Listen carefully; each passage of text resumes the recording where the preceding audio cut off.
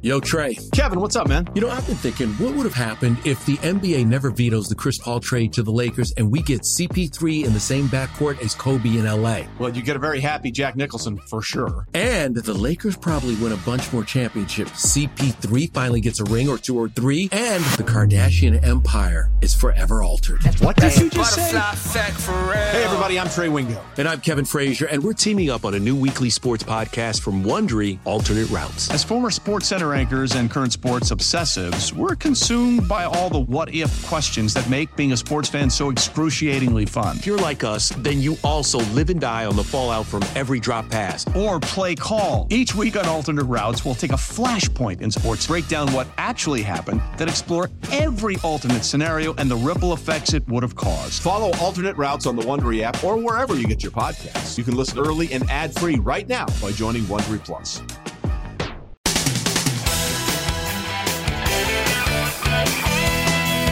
Mike's on. He's ready to go. On the Fan. New York Sports Radio. Mike's on. Mike's on. He'll get you the sports any way that he can. It's Mike Francesa on the Fan. Sports Radio 66 and 101.9 FM. WFAN. From the studios of WFAN, this is Mike's on, Francesa on the Fan on this Tuesday, the 13th day of November, the day after at least a winning Monday night for the football Giants. And we will have both Eli and the head coach with us this afternoon, 5 and 5:30 respectively. 5 for Pat Shermer, 5:30 for Eli Manning. I want to first send along just good thoughts to the Nets' Karis LeVert, who's, kid played really well. The first thought was that the injury was devastating. Now it looks like he's got a dislocation of his right foot that will not need surgery. So hopefully he makes it back in some reasonable amount of time. He was playing well. So, the Nets playing well. He was playing well, so he deserved better. So it's too bad. So it's, you never want to see anybody get hurt. So we wish him well. Hey, you know what? A lot of people have marked all these Giant games as something that is going to be final. Okay? We're going to get changes. And the change that a lot of the people want, and they've been rooting for, is for Eli to go to the bench and, take a seat on the bench and, Giants to move on. And that was obviously in the air last night. I mean, rarely do you watch a game that comes down the stretch, a tie game, or a game where one team now is trailing by a field goal down the stretch, and the two announcers, the two analysts, are squaring off as to whether or not the quarterback is a future Hall of Famer, and are on different sides of the fence. Okay. And those two are confusing enough when they're, agreeing, no less when they're disagreeing. I mean, because I'm not going to pick on their broadcast, but boy, let's just say it's still a work in progress. So there has been so much I can't remember a season where so much has been raised about the future, the present, and the past of a current player. Because every part of Eli's career has been open for complete examination and has been completely examined and put under the microscope every step of the season. You had that last night. You have a game that was not brilliantly played, but you know what? It was an exciting, it was a close, listen, both teams were trying to win hard. Both teams, San Francisco has played hard all season. They lost their quarterback. They've played very hard. They feel they're building something. John Lynch, who I've known for a very long time, is a very capable guy. Feels he's building something. He feels he has the right coach. Feels he has the right quarterback. He thinks he's building a culture there. I think he is. He's got some interesting young players who he's started to develop. I think they try hard. Okay? And on the Giants have traded guys away. They don't always do everything right, clearly, but I think they're trying. And they tried again last night. And, last night you had a very unusual situation where it was kind of, and no one knows that this was automatically the case, but it was kind of scripted. Like, all right, Eli has the field in front of him and this last chance in this very long and distinguished, although some might consider it more distinguished than others, career. And he would either put the ball in the end zone or send it in overtime or put himself on the bench for the rest of this season and say goodbye to his Giant career. I mean, that was pretty much the way it was explained, even though we don't know for sure that was the case. I mean, we were never given any statement or any complete, doctrine that if Giants lost last night, that Eli was not starting the next week, although it has been hinted at in many places. So what we watched was Eli, who played fairly well last night. I mean, he had some good moments and some bad. He missed one. He badly underthrew one pass to Beckham. He had him for a touchdown. He had another one where Beckham, if he didn't fall down, had a walk-in touchdown where they got the 3 points, where they got the field goal to tie the game up. Beckham obviously dropped what would have been a big play, the first play of the game, right in his hands. So they both had their moments. And in between, they caught they hooked up for 2 touchdown passes. So they had, for what has been this season, a bonanza last night. And clearly there is, a lot more that can be done with that matchup, with that connection. Because you saw last night how many more plays they can make that are available to them if they can just hook up, and both get on the same wavelength. And the Giants, what they needed last night? They desperately needed a win, and that's what they got. I mean, that's what the coach needed. That's what the organization desperately needed. They didn't care flying home last night or walking off that field that San Francisco was 2-7. They could care less. They needed a win. They needed to stay alive for another week. They needed a reason to come out there next week against Tampa and feel like they had a chance to go out and, put together a winning streak. That's what they're hoping for. They're hoping they can turn this into something that, gets a life of its own, as we have seen happen many times in sports. And that's what they're hoping for. As I said the other day, that 1 win would become 2, and that 2 would become 3 in Philadelphia, and that all of a sudden they would be on a roll. Now, we saw them last night have some things that were a little better. We saw some people make some better plays. We also saw some real weaknesses. They did an atrocious job on defense of eliminating a couple of mismatches that San Francisco went to town on the entire night. I mean, they embarrassed a couple of the Giant defenders in pass coverage. I mean, embarrassed them. And the Giants did a very poor job of changing that. Both Turner and Ogletree were both, basically scalded throughout the evening by a tight end and a running back.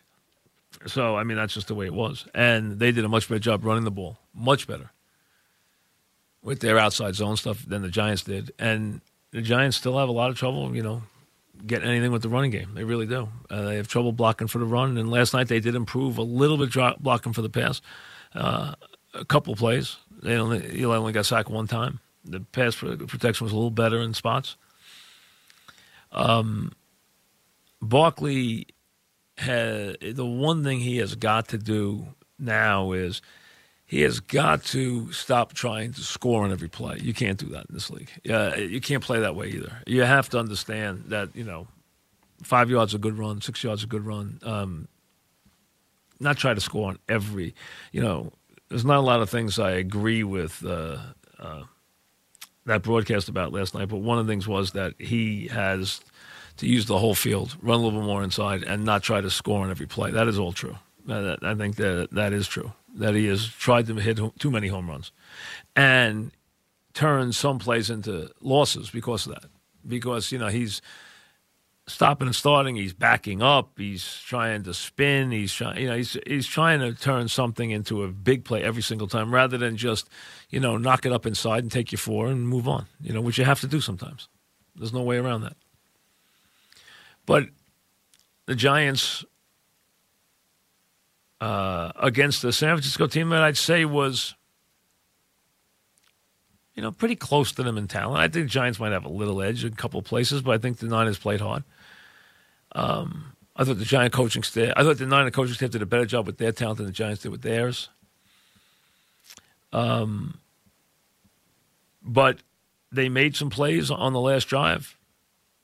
I mean, the holding call on Barkley was critical. It was there. I mean, it was obvious, but it was critical, as was the pass interference. And you have to do that. And the Giants had not done that. And that was the first time last night you saw Eli and Beckham take advantage of that, where you have got to force those guys into making pass interference plays down the field. And you saw that last night on two big occasions where you throw the ball knowing that pass interference is a very real option on the play. You did it down the middle, and then you did it down the left side on the last drive, where that is something that is a weapon. You have to use that. Every good pass tandem uses that. Everyone. Where if you're going to get aggressive, they're going to try and stop things, and they're going to commit penalties, and they did again last night. And they hit enough plays there and got the ball in the end zone. And then I actually, for a second, have to admit, the way the Giants season is gone, I actually thought they might score with 1 second left. I have to tell you that normally you would think, no chance. There's no. But the way this season is gone, the way that Carolina 63-yarder flashed through my mind last night, I'm thinking, can you imagine if he hit somebody in the back of the end zone here for a touchdown with 1 second left? Can you imagine them walking off this field? Would that be the case? I mean, that's kind of sum up this whole year. And so I did think it. Now, when he released it, I knew it was out of the end zone, but I did think it, I have to admit. It did go through my mind. Normally it wouldn't, but the way this year is gone, it did. So for those who, and again, last night wasn't any vindication. It was just live to play another day. No one's trying to make it more than it was against a 2-7 Niner team. But a lot of the people, wherever they may line up, have wanted to see that Eli flat on his face and out of the picture. That's what they've waited for. Well, they didn't get it last night. Tune in Sunday, see what happens. See if it happens next week. Probably won't happen against Tampa, because if Tampa beats them, Tampa will beat them by mismatching them all over the field with their passing game, which they can clearly do, because the Giants showed you in coverage last night they have some severe problems. And they have no pass rush. So Tampa, which has a quarterback who can make a lot of plays and some terrific wide receivers, terrific weapons, is going to move the ball. But they happen to be one of the two worst pass defense teams in the league. Cincinnati and Tampa are the worst. So the Giants should be able to make plenty of big plays down the field themselves. And this might be a game where, no matter how the game finishes, and I think the Giants should win, that he might put up some big numbers even in a defeat, which will just muddle the picture. I know you're all looking for clarity in this Giants season, as if you're going to find clarity in this kind of season. But that's what you're looking for, clarity in this season. So I would expect the offenses to dominate here. The Giants did not look good in terms of pass rush. They're terrible at the bottom of the league. And their coverage was weak. And they gave up a lot of mismatches, really mismatches.